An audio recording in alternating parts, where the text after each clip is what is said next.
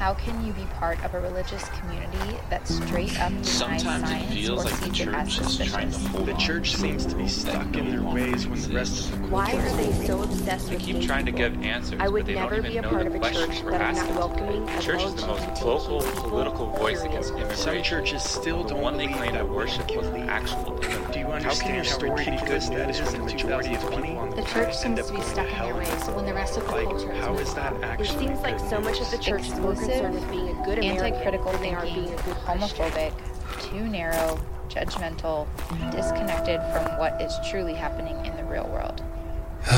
The church needs therapy. Welcome to the newest episode of The Church Needs Therapy. We are back this week with another episode that I'm doing, while I have 3 guests who I'm trying to line up that I'm really stoked on having on the podcast. So hopefully soon I will have those 3 lined up and ready to go. And until then, you will be hearing from me more. Usually, depending on my guests, I do one on, one off with guests and me teaching. I think we had 3 or 4 guests in a row, so now this is my second week teaching in a row. Inviting people further on this journey when we acknowledge that the church needs therapy. Now, this week, what I want to talk about is doubt and struggling with God in the Bible, wrestling with believing parts of Christianity that we have been taught we are supposed to believe in order to be Christians or be people of faith. And here's how I want to do that. And here's why I'm going to do what I'm going to do. Some people, we go to podcasts, we go to these other spaces outside of a local church to have conversations that are the conversations we really want to have, right? The conversations where we're rethinking things, the conversations where we feel a sense of solidarity of people who are doubting what we doubt, question what we questioned, letting go of what we're letting go of, moving on from where we're moving on from. Like so much of the vital, exciting, life-giving conversations happen outside of the context of a local church. And so many of the people who are going to podcasts and other spaces don't see their churches or local churches around them as honest, open, safe, real spaces to be exactly where they are, think how they think, question what they're questioning, and still be fully included, embraced, and celebrated in the community. Right? It's good that we have these other places like this podcast, for example, but what would be also good, or what would be great, is if there were concrete local communities where people could still do the rituals, sing the songs, pray the prayers, be in community, serve the community with each other, even in the midst of reorganizing, reconfiguring, doubting, questioning, letting go of their faith, whatever it is. Like, that's my dream. That's what I hope more and more churches can become. And I think more and more churches need to become those kinds of spaces. So this week, here's what I want to do. Just a couple weeks ago, because our church, Imagine, just started meeting again in person for the first time after, I think, 19 to 20 months of not meeting. And on a Sunday night, 2 Sundays ago, this is what we talked about. We talked about doubt and questioning and struggling and wrestling, and the role that has being integrated into our journey of faith and into the church as a whole. So what I did was, I did the beginning of this teaching on doubting. I did this exercise with people, inviting us to share their doubts, and then I finished the sermon whatever way I did. So what I want to do here for context is I'm going to give you the first part of that teaching. And then I have some of these note cards here from what people wrote. And I want to respond to these to give you all a sense of, well, not just as a person who has a podcast, but pastorally in the concrete. When people ask, but what does this mean? How do we live this? I want to show you how in the midst of doubts and struggles and wrestling and not believing or believing, how we hold this together in our church with the hopes of helping you see the possibilities of living out the fullness of your faith in community, if that's something you ever desire, even while you're doubting and letting go of old beliefs. So, Acts 9:36 through 40. I'm going to take a drink right now. This is a story, Acts 9:36 through 40, where this woman named Tabitha, I'm not going to read the whole thing, this amazing disciple named Tabitha, the scriptures say in verse 37, in verse 36, she's always doing good and helping the poor, this amazing woman. Verse 37, about the time she became sick and died, her body was washed and placed in an upstairs room. So this woman, Tabitha, this amazing young leader, or I don't know how old she was, this amazing leader in this young church, dies. They call Peter, another leader, right, one of the leaders of this new movement, over to that place, and Peter heals her, and she resurrects and comes back from the dead, right? Verse 40, Peter sent them all out of the room when he got there. Then he got down on his knees and prayed. Turning toward the dead woman, he said, Tabitha, get up. She opened her eyes, and seeing Peter, she sat up. He took her by the hand. I basically am reading this whole story. He took her by the hand and helped her to her feet. Then he called for the believers, especially the widows, and presented her to them alive. And everyone's like, what just happened? So Tabitha dies, and Peter gets down on his knees and prays for her, and she comes back to life. So, can I be honest with you right now, with the listeners? I don't know what I believe about this.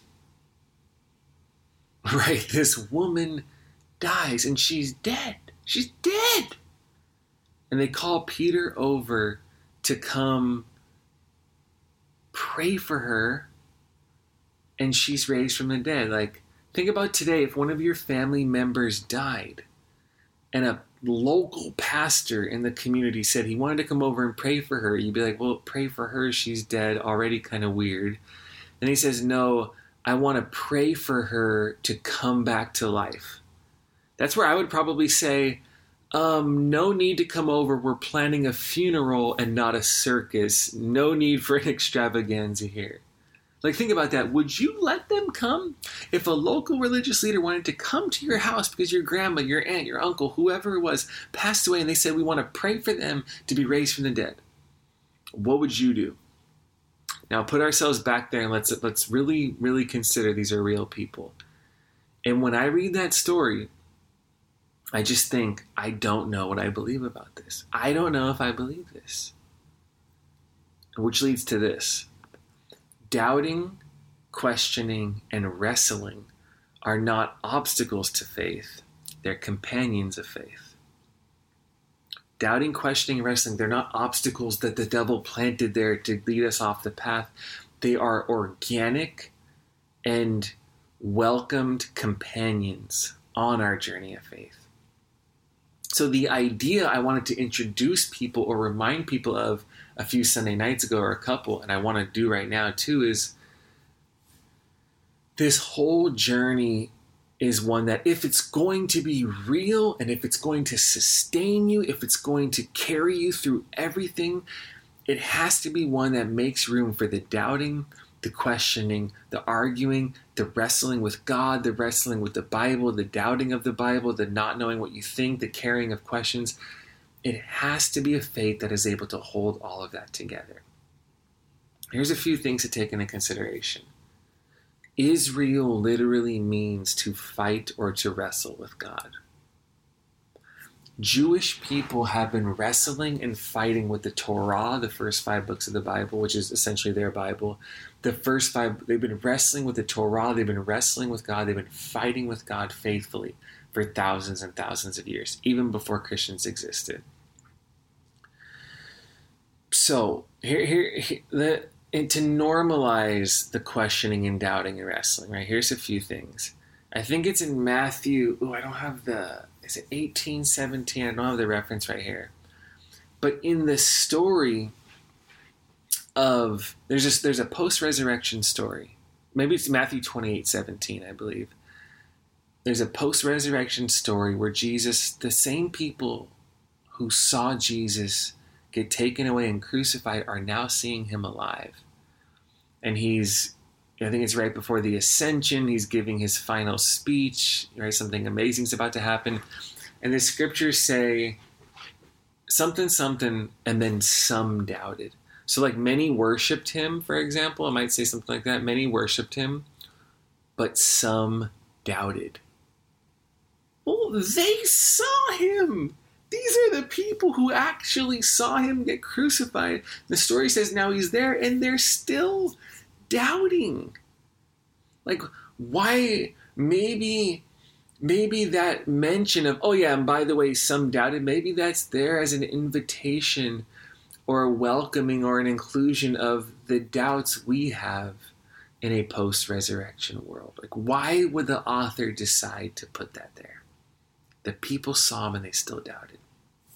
Like, all kinds of leaders have all kinds of doubts and questions and things they believe or don't believe that we think we're supposed to believe about the Bible or God or Jesus. Right? I had Frank Schaeffer on here a while ago. Frank Schaeffer, his newest book. I love Frank. We exchanged a couple emails, I think today actually. His newest book, November 8th, I believe. What is it? Love, get married, have kids, stay put, save the planet. It's something like that. His newest book, go check it out. He's the man. He's hilarious. And Frank says that he's an atheist who believes in God. And Frank is a person who does not claim to be a Christian, but is consistently talking about Jesus. What do you do with that?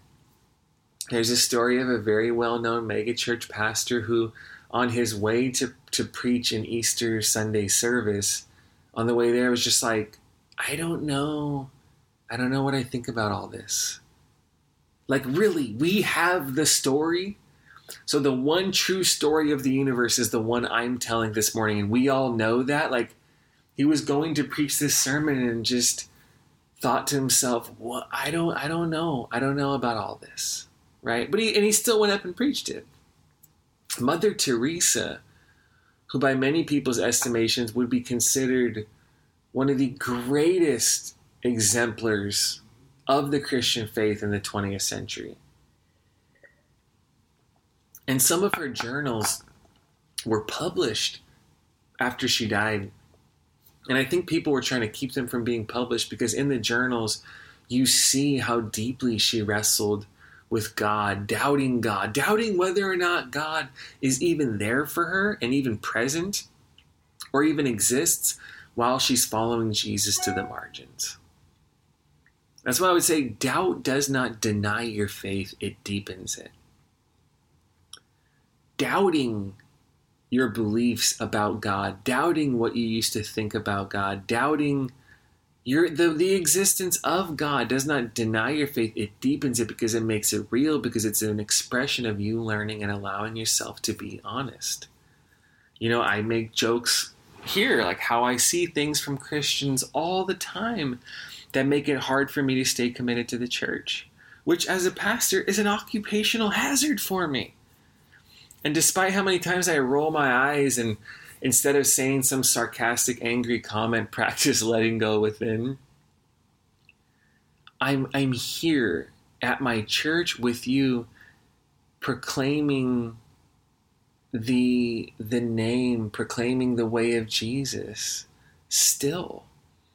Like, you know how hard it is for me to see in the name of the Jesus I believe in, which is the empire-challenging, liberating person of color who was committed to peace and included everyone.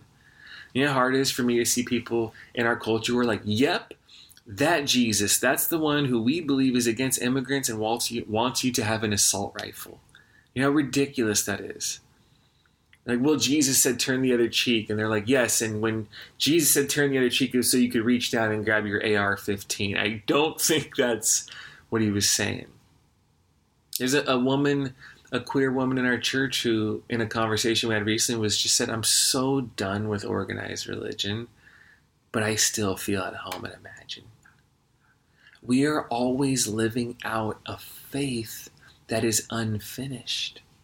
Questions, doubts, struggles are all a normal and healthy part of the journey. And remember, doubting your understanding of God is not the same as doubting God, which is why you can doubt everything you've ever believed about God and still be deeply connected with God. That's what I wanted to show people on that Sunday night. And now is you can doubt what you believe about God. You can question what you believe about God. You can question what you believe about Jesus or the Bible and still be just as open to the electricity of the Spirit, just as loved by God. That does not change. And you can, hopefully, more and more churches, you can still be loved by the church.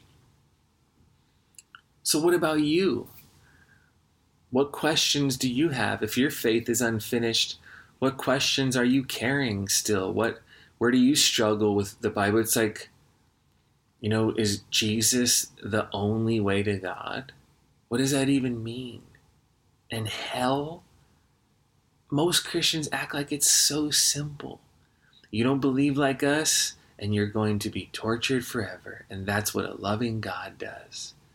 Right? And we're like, okay, Jonah got swallowed by a massive fish, most people say whale, for a few days and survived. Like, do I have to believe that Jonah story is literal in order to open my life to Christ and live into resurrection energy and be transformed by a loving God? Do I have to believe that? The Noah story, a flood for the entire planet? Probably not. Do I have to believe that literally happened in order to be a Christian?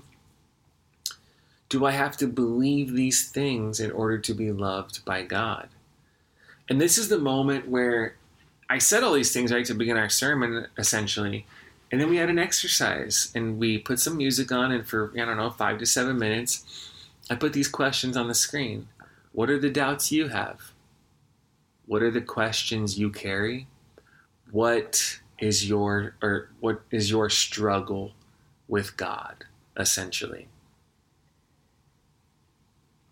And I want to read some of these answers so you can see how doubt and questioning can be held together in a community under the lordship of Christ. Like, I am a Christian. I am a pastor. I don't lead a spiritual community. I don't lead a vague spiritual community. I lead a church. I am a follower of Jesus and I am a pastor. People know that. I don't try to hide that.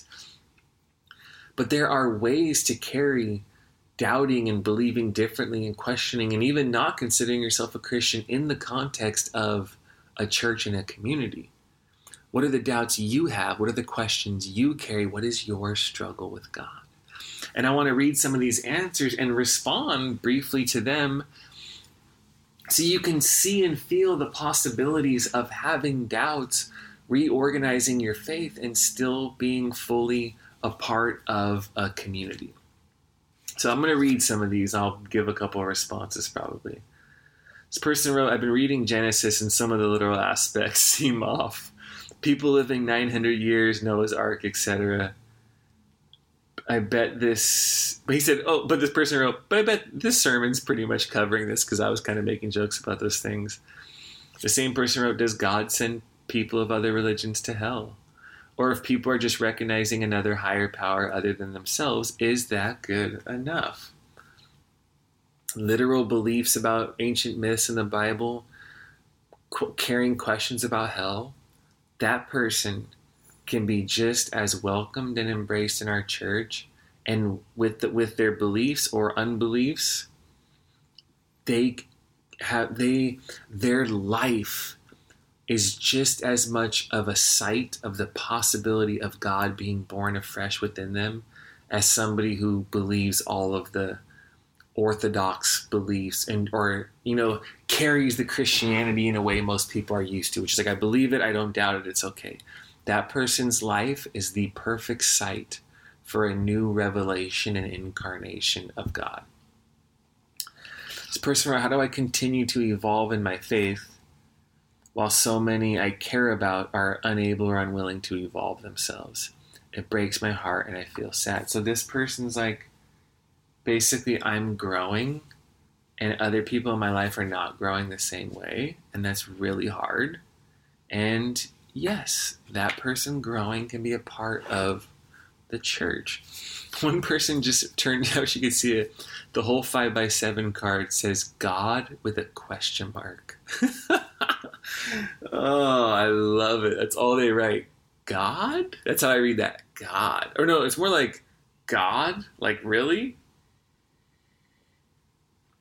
So here's a person who's not doubting their beliefs about God. They're not even sure of God, and yet they are in an environment where a collective heart is opened up to the presence of the resurrected Christ. And I wouldn't be surprised, even in the midst of their doubts, that they start to brush up against the Spirit.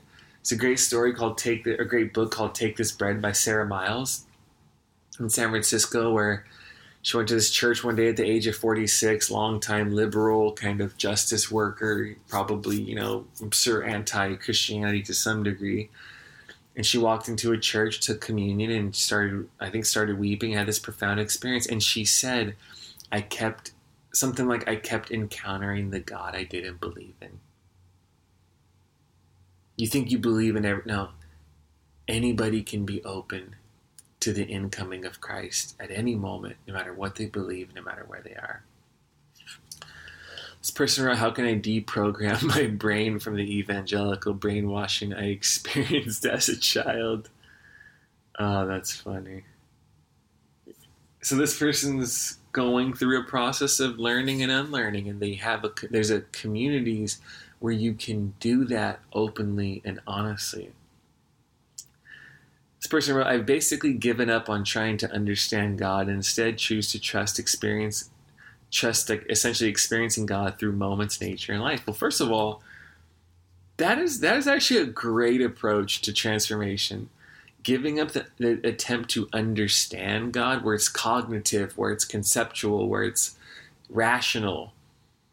And a person says, I just want to experience God through moments, right? There's a difference, I've said before, between spiritual intelligence and spiritual experience. Intelligence, what I believe about God, experience, a direct experience of God. So that's a good thing, actually, to open yourself up to simply be present to and awake and experience God through nature, moments, etc. So well done to that person. This person wrote there's three like little chicken scratches or dash marks. They said, 1, will humanity do the right thing? It's a good question. 2, life after death, question mark. 3, I love this, respectfully, don't believe. That's a thing. I don't know if you're aware that slang people say when they say respectfully, but I love that this person just writes respectfully, don't believe any of this. But yet they're here.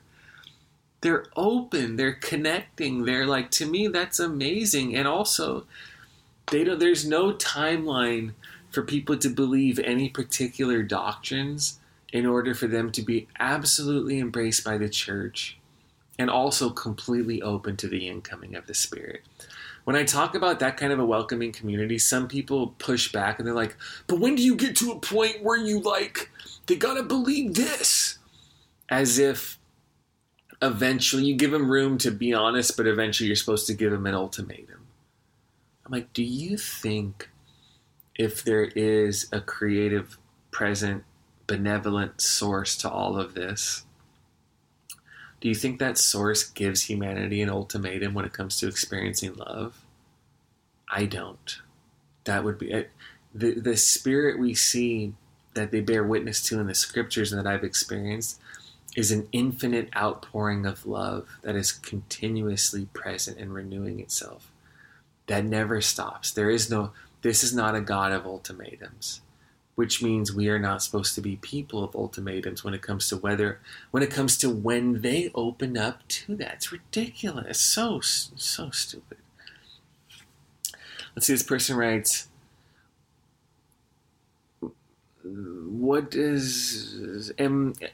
am I really supposed to believe in a movement used for colonization, genocide, and capitalism?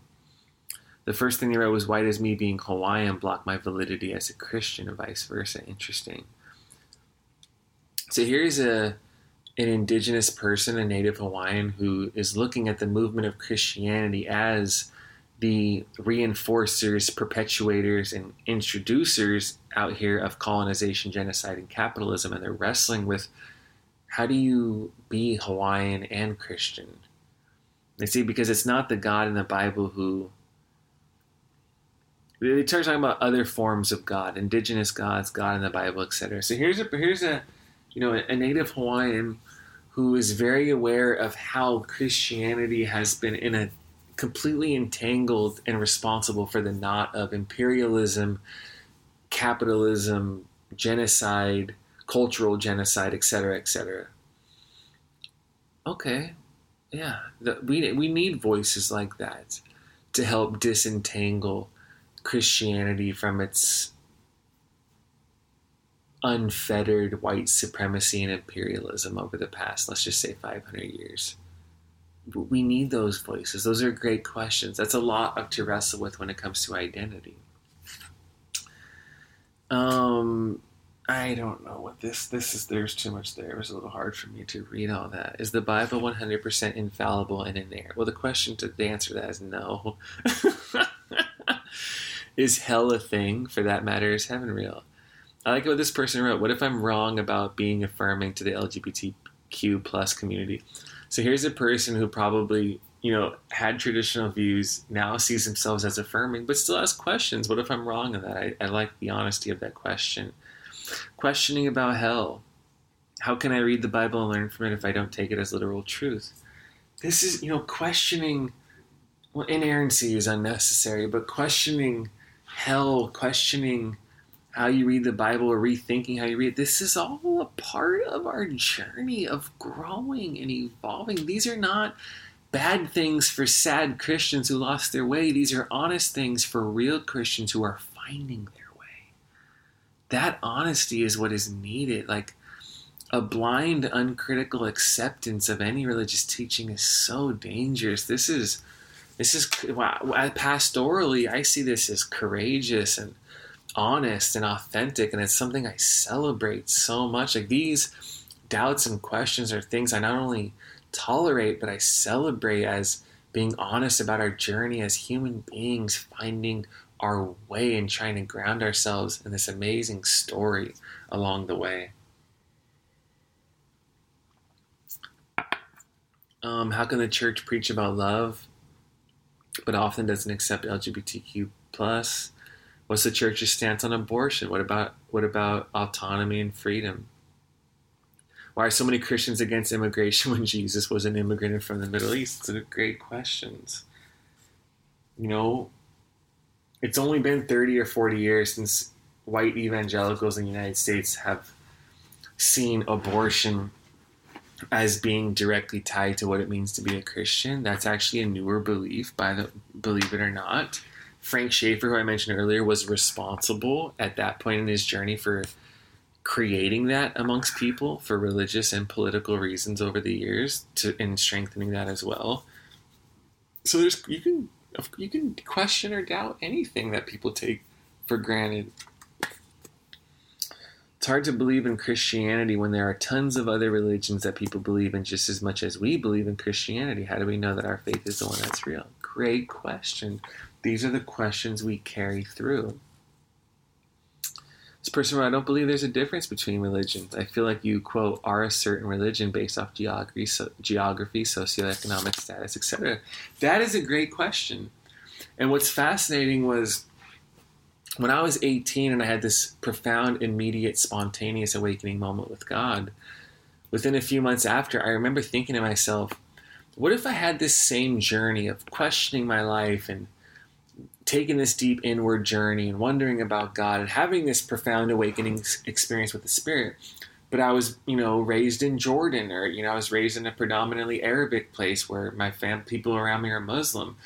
Would I have that same dynamic experience of the Spirit, but instead of immediately associating it with Jesus, would I immediately associate it with Allah and Muhammad and, the story, the religion of Islam? I remember asking myself that, because is it just I immediately associate my experience of the Spirit with this tradition because that's pretty dominant here in the United States of America? What if I was over there? I remember just carrying that question with me. Those are good questions about being born in a particular place and growing in your faith and growing in your life with God, even if you're in a different place, what that means for our tradition and what it means to be a Christian. I have like two more. Let me see. This is just about why is hell real if God is a forgiving God? That is a good question. This person wrote, does God really have a seat for me at the table? What does God say about anti-vaxxers, Trump supporters, those against the marginalized, and how can I love them anyway? Where is God in my family that doesn't like to communicate the hard things? Do you see this is a sample of just one church, one small church in Hawaii, and this is just a sample of some of those questions. This is the blood and the depth and the tears of our life. We have to be able to ask these questions, carry all of this, and still be people of faith, be people of hope, and hopefully be people who are still a part of the church. And I will say this, you can be in process and still experience God's presence. You can be uncertain about your beliefs and still be confident in God's love. You can wrestle with what you believe and still actually travel and move forward on the way of Jesus. Right? There are the details of the menu, and there's the actual tasting of the meal. The details of the menu, the beliefs you have. Do I believe this story is literal? Do I believe the Bible is inspired? Do I believe all these things? There are the details of the menu. There's the actual tasting of the meal. Let's talk about the menu. It's helpful. But even if you don't know all the ingredients in a particular dish, when it's delivered to you, you can still taste the fullness and the goodness of it. You can taste and know that it's good even when you don't understand all the details of it. That is one of the most important things I wish people knew and could carry. While you're doubting, love is still just as present. While you're questioning, grace is still just as present. While you're less certain of your beliefs about Jesus, you can actually be even more connected to Christ. Those two don't cancel each other out. They have a relationship in our journey. Right? Your picture of God will change, but the presence of God does not. Or your picture of Jesus will change, and it should, but the presence of Christ does not. I remember a long time ago, I'd imagine teaching something like this, and my wife and I have known each other since we were 16 years old, and I showed a picture of us at prom when we're 17. Probably showed I'm making this up now because I can't remember. Think about a picture of us in college in New York at 20, 21. Picture of us at 23 living in Orange County, 27, 29, 30 moving back to Hawaii. All these different pictures. So in each one of those, the picture looks so different, but the energy, the presence, the actual substance of who we are and the connection we share is the same. Of course, we've changed, but the essence, the energy source, the connection itself, the love, that love remains even as the picture keeps changing. And that's something, even as your picture of God and Jesus in the Bible changed, the presence of God and Christ and love and grace not only does not change, but I can actually become more real to you. You can be less certain about what you believe and more connected, and there can be more union with Christ. That is a great mystery that the Spirit guides us through in our life. So, doubts, questions, struggling, wrestling. Not only can we do this in our minds, not only can we do this with podcasts, but what I want to show you as a pastor as I respond to all of that and celebrate it all, we can do this in community. There will be communities who can hold this space for people as we all change and grow and still desire, you can not even be sure if you believe in God and still follow Jesus. That's an amazing thing. So I'm not going to keep ranting about that. Doubts, be honest about them. Some questions you will carry forever. Right? There's questions I have. I just carry. I don't even look to answer them. I'm just carrying them with me as I'm following and proclaiming Jesus and the love of God and how to wake up in this world. So honesty, doubting, embrace it, bring it all to the table. And hopefully there are more and more churches who can become that space for people as we grow.